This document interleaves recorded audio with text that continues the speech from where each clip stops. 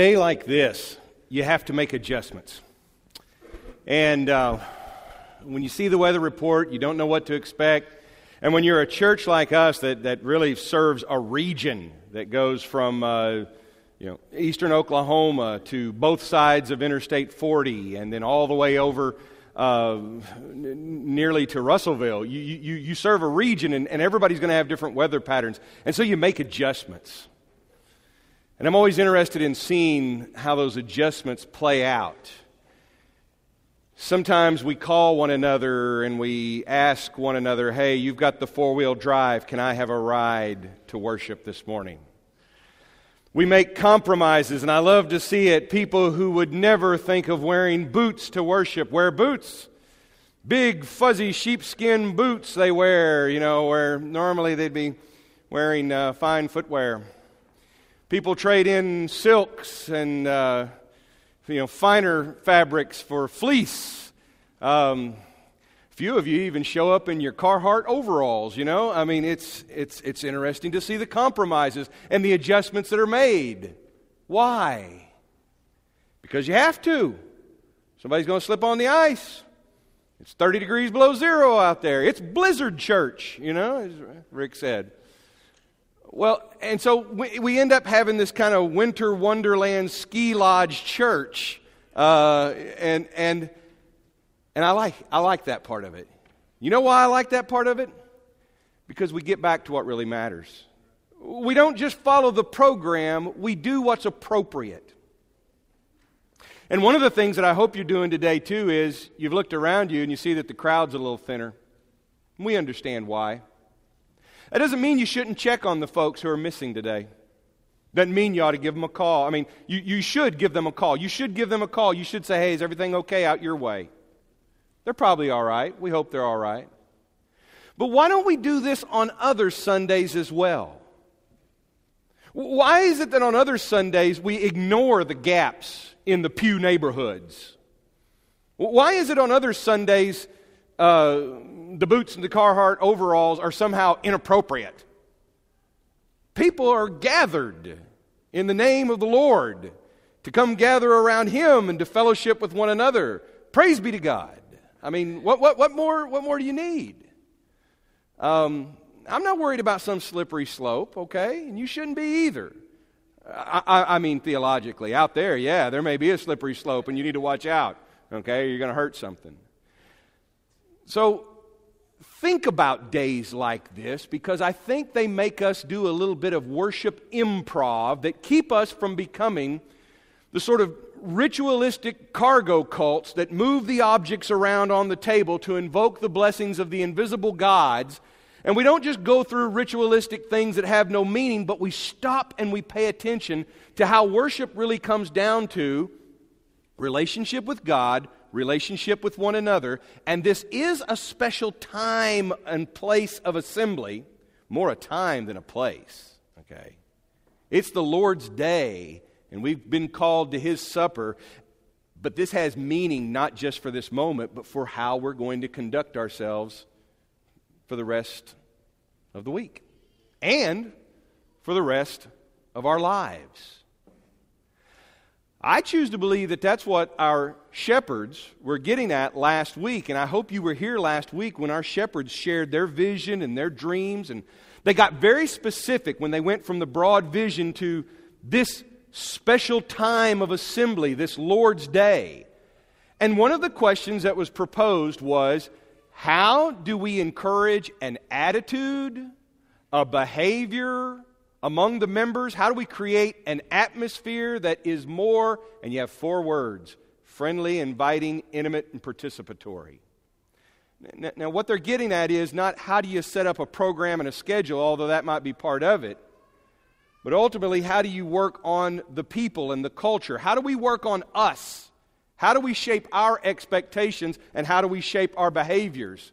Knowing that those two often go together, behavior and attitude, they have something to do with one another. Attitude shapes behavior. Behavior can shape attitude. So I think that our shepherds have started us on a discussion that I know we're going to be involved in during the month of January. Because you will note on the front of your you'll note on the front of your bulletin, you've got a logo like this. Last April, we did Talk It Up.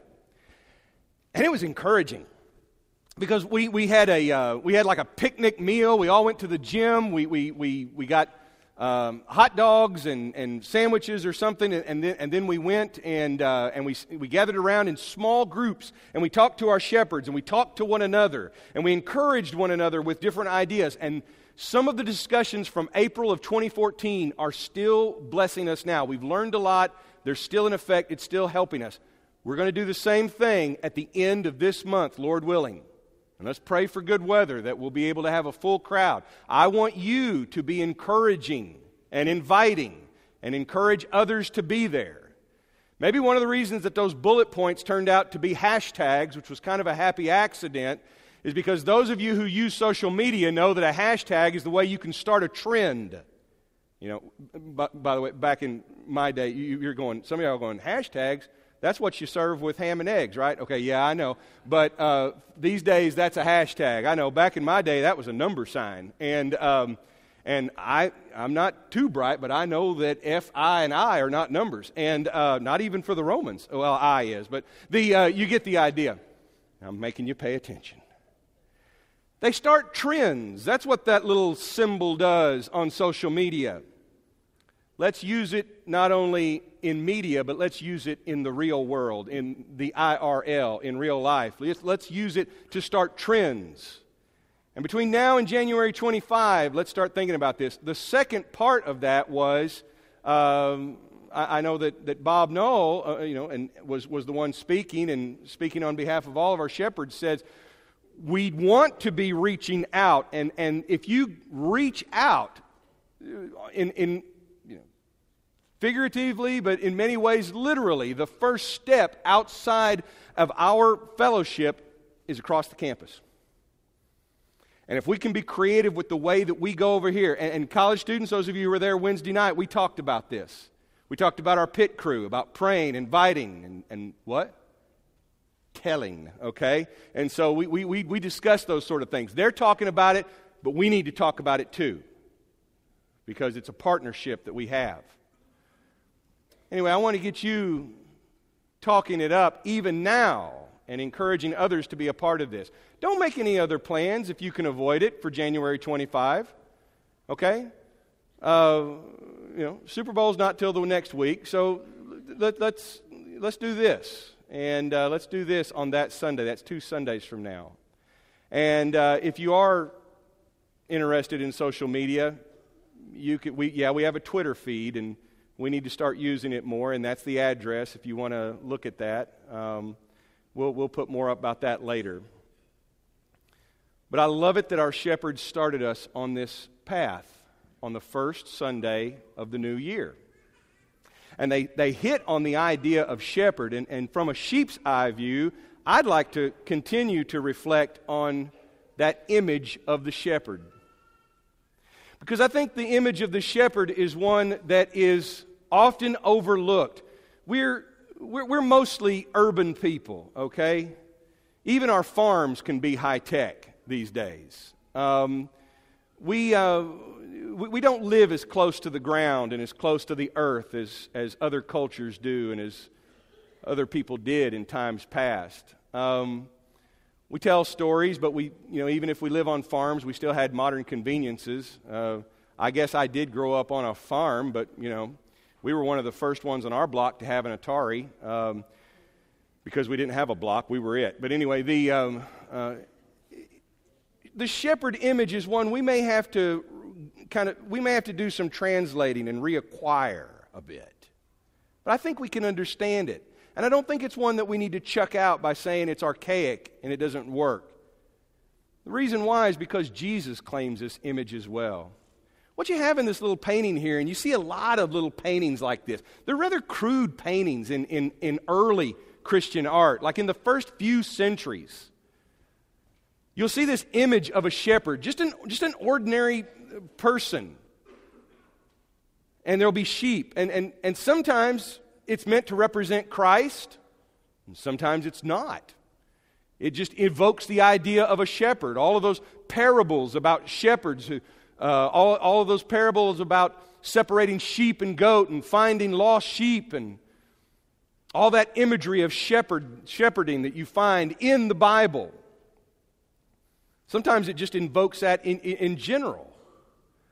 But one of the earliest images that you'll find to represent Jesus is not a cross or a crucifix or a king with a halo, but a shepherd. And sometimes you see something like this and you don't even think instantly that that's Jesus, and yet that is the imagery that Jesus will use. I want to read to you from John 10.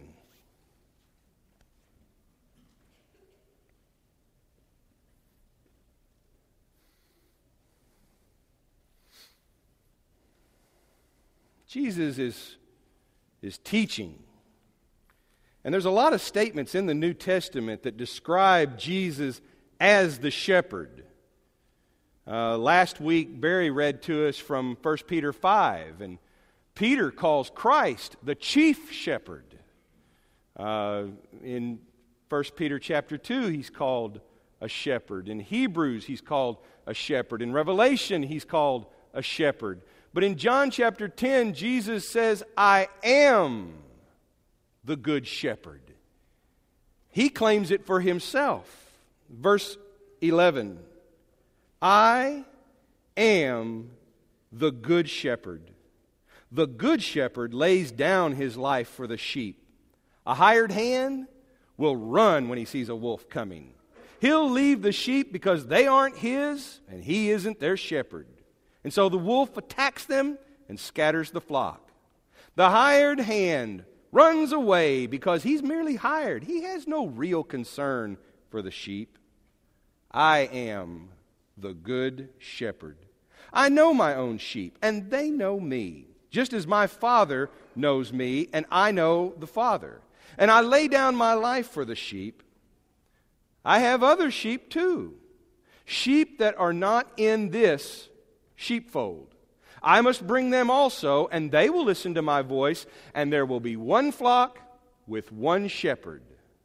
The Father loves me because I lay down my life that I may have it back again. No one can take my life from me. I lay down my life voluntarily, for I have the right to lay it down when I want to, and also the power to take it again, for my Father has given me this command.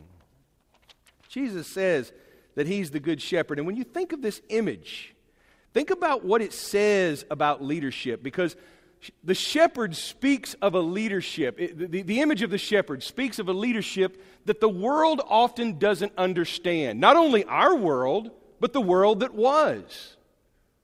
When you think about ancient views of leadership, of God, you find out that even in the days of King David, there was going to be a very different image and idea of leadership among God's people.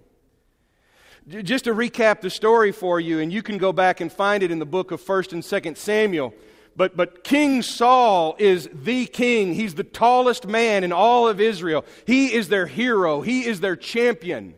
He's the biggest man on the block. He's the one that can fight. When the Spirit of the Lord consumes him, he goes after the evildoers, and yet Saul takes advantage of that power, and he becomes more king than shepherd. He becomes more king than prophet. He becomes more king and ruler than true leader. And so God tells Samuel the prophet, he says, I want you to find me someone who's going to be a very different kind of king, and to find him, we're going to have to find someone who has a very different skill set. What kind of skill set is that, Samuel says to God? Are we going to find somebody who maybe is, faster and has some ninja skills? Are we going to find somebody who's got an arsenal? Are we going to find somebody who's got some magic power? I mean, what are we going to look for? And God says, I know this didn't really happen in the Bible. It's my paraphrase. You understand? You with me? You with me? And so then God says, no, what we're going to find is we're going to find a shepherd. Now, you and I hear that and we're like, of course, someone who cares. Samuel would have heard that and he would have said, oh, a shepherd? Why? Shepherds are kids. They're little. They're adventurous. They have to be tough to survive. I get it, but they're the lowest rung of the social order. I mean, they take care of people's livestock. They're not even, to use our terminology, they're not even cowboys, okay? These cowboys, kind of rough and tough and have a horse and a gun, ropes. Shepherds have slings, which is not a very effective weapon, okay? But God says, no, we're going to have a shepherd because a shepherd's going to get it. A shepherd's going to be the kind of leader I want. And he finds David, and it's not just David's best qualities that make him qualified. It's because doing what he's doing, David has learned at the lower rung of society. In the wilds with his sheep, trying to protect him, David has learned to trust in a mighty God. And sure, David's a kid. Sure, David's young. But God and that kid are stronger than the most impressive giant, the most impressive tank, the most impressive arsenal of any nation on earth. And that's all God needs. And so a very different image of leadership is formed with David, even when he becomes king. And if you stop and think about it, how different is that image of leadership, the good shepherd? How different is that than Pharaoh? Remember Pharaoh in Egypt? Pharaoh was a king and he was a god. That was his line from the propaganda office. That was his official government statement. Kings were select. Kings were special. They were royals. They were descended from the gods. And it wasn't just Egypt alone that did that. Many of the other nations would do that. They would claim some sort of divine lineage from the sun or from heaven. But in Israel, the king is a shepherd chosen by God. Now that's a very different view of leadership, not a privileged royal. Even in the New Testament age, it's different than the Roman upper class, where you had special elite people who were qualified to serve. And I tell you, I think this imagery even flies in the face of the conventional wisdom of our day and age, which, let's be honest, we are sometimes more influenced by that conventional wisdom than we care to admit. And a shepherd is not the same thing as a high-priced executive. A shepherd is not the same thing as someone of high military rank. A shepherd is not the same thing as someone with the best administrative skills. Although shepherds could have good administrative skills. And our term elder has often, which is a biblical term by the way, but it has too often been infused with some of these ideas that are not biblical. And this is simply a wake-up call to us to pay attention, to make sure that we're understanding what that term means biblically. A few years ago, back in the late 1940s and 50s, there was a writer who did some work on the cultures of the Bible. And he wanted to know what they meant by that term elder, which, by the way, elder is an English term. That's not the term you find in the Bible. They use the term in Greek, they use presbyteros. Well, what does that mean? We translate it as elder. It means something. But what did it mean? So he would go to these groups that were a lot like the Middle Eastern Palestinian groups where Judaism and Christianity grew up, and he would ask them, what's an elder in your community? And it was often the wise person, the gentle person, the person of wisdom, the person who had authority by virtue of one's life experiences in the community. And so the next question that the writer asked was, he said, how do you know when someone's an elder? In other words, how do you choose them? How do you name them? How do you, as we often say, how do you install an elder? And which is always an odd term, because it makes elders sound like they're appliances, and we don't want that. But so he would ask them that question: how do you find out when someone's an elder? How do you know? That question always stunned the group, and they would look at each other and look at him, and they'd go, we don't know how somebody becomes an elder, but when they are an elder, we know it. See? There's some wisdom. There's some wisdom there, and there's an understanding. And I think a lot of that comes about because of the way you see shepherds interact with their little community, and it's another reason why the shepherd image is good. In fact, I wonder if even in the first century, Peter is trying to redeem the idea of elder and shepherd. And he's trying, because even in the Roman world, there are certain ideas about who ought to be in charge and who deserves to be in charge and who is privileged. And if you look at 1 Peter 5, he says, I'm an elder. And he says, so I appeal to the other elders. And then he talks about the chief shepherd. And he talks about them being shepherds. And he says that when you're a shepherd, do it not for the wrong reasons, not for gain, not for monetary gain, not to get an advantage, not for power. I mean, he lists all these wrong reasons that someone would want to elevate himself, and he says that's not why you do it. Why? Because that's not why the chief shepherd did it. The chief shepherd laid down his life. And so what we experience in the body of Christ is we have a chief shepherd, and then we have other shepherds who lead us, and they model that life for us. And I think it's a way of leadership, and it's a way of life that's attractive to the world. It's something that would be very needed. It may not always be understood, but we definitely need it. A few thoughts on that, just some things I want to point out. First of all, it's not an office. Ultimately, being a shepherd or an elder or an overseer, it's ultimately not an office, okay?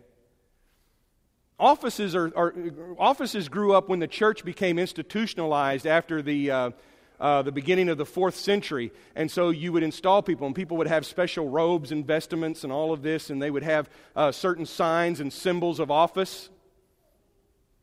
Shepherds don't have that. Not in the church. Leaders in the church don't have that.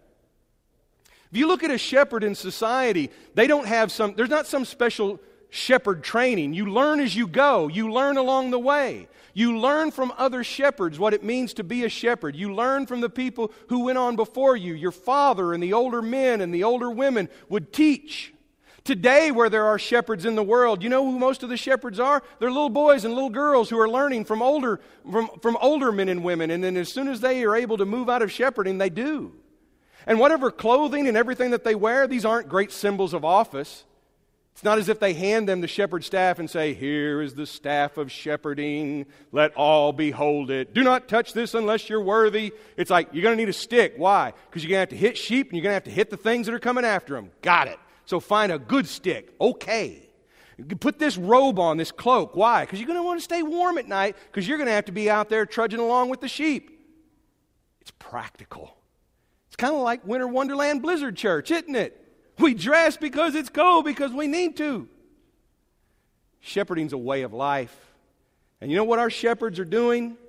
I mean, they told us last week, and I want to affirm this, they told us last week that they're often put in the place of being the corporate board.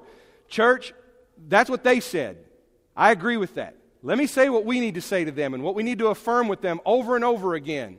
Shepherds, teach us how to live. Teach us how to live like Christ. Now, if we can't ask that of our shepherds, then who are we asking it of? Story of a minister that I respect a lot. I appreciated the stories that went on in his life. Anyway, he's telling this story at this conference. I've never forgotten this story for ministry. He says he was on the plane. This is all very pre-9/11, okay, because this story would have gone very differently otherwise. And the grouchiest man you ever saw comes on the plane, starts berating the flight attendants, starts kicking things around, can't find his seat. When he finally does get there, things aren't right. They ask him to move from one seat to the next. This minister is sitting there in his seat, and he says, they're going to put him right next to me. Thank you, God. Thank you for that. I really appreciate this. And sure enough, they do. They say, sir, that's your seat. So he gets up, goes over to that seat, pulls off his jacket, crumples it up, shoves it in the bin overhead, tries to close it, and you know what those bins do on a plane. They've got like a jack-in-the-box spring on them. You know, if you close them, they're like, boing, they spring back open. So he does it again, the thing opens back up, it just keeps flopping open. Finally, the flight attendant closes it very carefully, you know, and he sits down. The minister gets up, opens it up, takes the man's jacket, folds it, smooths it out, gets the wrinkles out of it, puts it back very nicely, and sits down, knowing that he's taking a huge risk. When he sits down, the grouchy man turns to him and he says, "So what do you do for a living?" Now, if he says, "I'm a minister," that can go any way you might imagine. It's his answer that I love. He says, "I teach people how to live." And the grouchy man says, "Well, get to teaching." That's what we need to be able to say to our shepherds. Teach me. Paul was a shepherd, and Paul the apostle, and he said, "You follow me because I'm following Christ." He wasn't claiming to be anything special, but he was saying, "Follow me." Why? Because I'll follow Christ. And if you're following me and I'm following Christ, then you're going to follow Christ too. He was just setting himself up as part of a chain.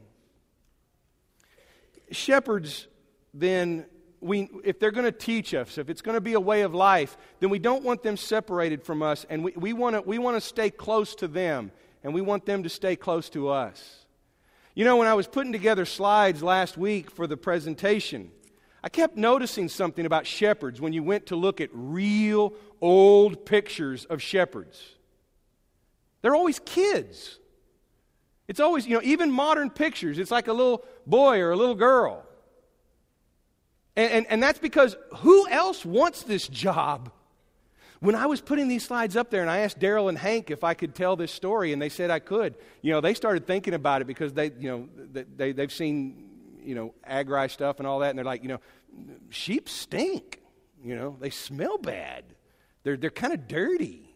I know they look all cuddly and everything. I don't know much from sheep. We had pigs. Pigs stink. But everybody knows that. You don't really want to cuddle the pigs. I know there's people that have pet pigs. I don't get it. My aunt would name all the cattle, and I named the pigs. They were all named Bacon, and but you don't care. They're dirty. They're dirty, and they smell bad. Well, sheep do too. But you have to, if you're going to be involved in this, you have to get in there in the muck. You have to get in there with all the dirtiness. You have to get in there with all the garbage that surround the sheep. You have to mingle in. There's no golden robes or symbols or badges. It's close to the earth. Lynn Anderson wrote a book a few years ago about leadership in the church called "They Smell Like Sheep." And that would be something good for all of us to kind of take a look at, because he ties it in to cultures that still have that shepherding as part of what they do. And it becomes, again, you see the importance of the metaphor is that here's what we're saying. We say, okay, they smell like sheep. Sheep stink. So what? What are you saying? You saying I stink? Okay, no. We're saying that life in this world can be rather stinky.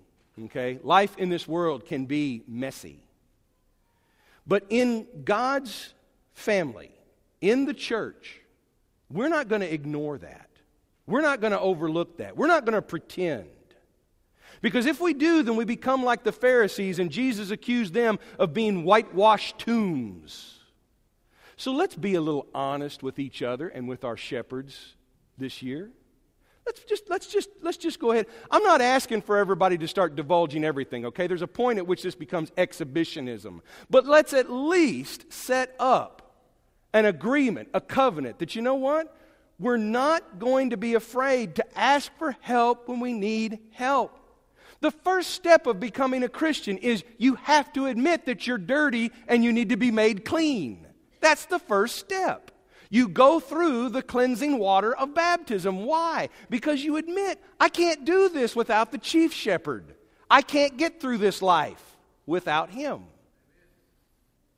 And why are we so afraid to admit that?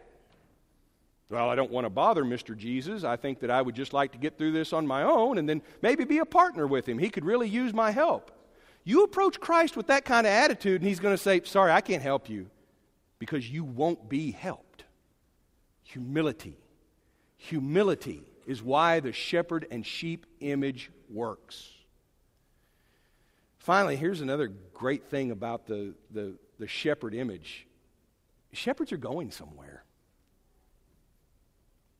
It's not an office. Shepherds don't have an office. Oh, I know, literally, we could put them in a room over here, and it could be their study room. They got a conference room and all that. I'm not talking about a physical structure. I'm talking about the idea that we just have somebody there as a placeholder, that we just have some church government position that needs to be filled, okay? It's like the days of the railroads when you had to have a caboose operator. There were years when you didn't need a caboose, but you still had somebody who just rode around in that thing. Why? Well, because you had to have it. That's not what a shepherd is. Shepherds are going somewhere. They're doing something. It's a metaphor for action. It's a metaphor for life. It's a way of life. We're doing stuff. And we're not just doing service projects. We're doing the work of life. Evangelism operates in the world. Ministry operates in the world. When you look at Revelation 7, and here's where it's all ultimately going. Revelation 7:17, which is one of the shepherd verses about Jesus. Revelation 7:17, Jesus is pictured not only as the shepherd, but first as the lamb. And it says the lamb stands in front of the throne. Now you've just taken the lamb image and the king image.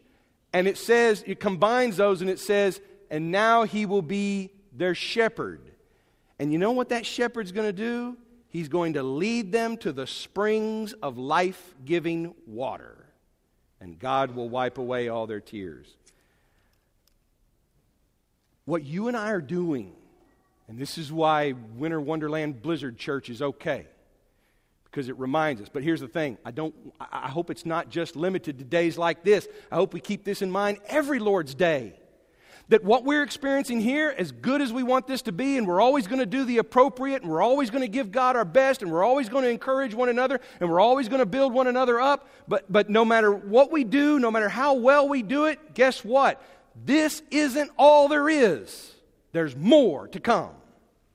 There's a new heaven. There's a new earth. That's what we're waiting for. We're going somewhere, people. We're going somewhere. So don't settle in. You can't stake out your real estate, okay, in a building like this, because ultimately this stuff isn't going to be here one day. Because the chief shepherd's coming back and he's going to take us somewhere. We're all going to go there. It's all going somewhere. And when you stop and think about where it's going, then you think about how we ought to live right now. So if we're on the way, if we're on a journey, if we're on a quest, if we're on an adventure, then we need to be getting ready for it. And we need to go a certain way, and we need to do certain things. Yeah, because the chief shepherd is leading us where? He's leading us to springs of life-giving water. And so we look at our shepherds and we say, you take us to those springs of life-giving water. You follow that shepherd, and we'll follow you. Well, those are just some reflections on sheep and shepherds. And I hope that these things will inspire us to look at everything that we do in the church and in the name of God just maybe a little differently. Hopefully, not just different, but very biblically. Now, as I said, the first step to following the chief shepherd is admitting that there's some work of cleaning up that needs to be done. There's a new beginning because we're going somewhere. And isn't it interesting that if it all ends with springs of life-giving water, it also begins in life-giving water where we're washed by the blood of the Lamb. If you've been baptized into Christ, then I hope you're encouraged today to live out your calling to follow the chief shepherd. But if you need encouragement, shepherds are here to encourage you. They'll be in room 100 to encourage you. If you haven't taken that first step yet, why not? If you want to talk about it, we'll talk about it. But if you're ready, we're ready. Let's stand, let's sing together, and let's encourage one another.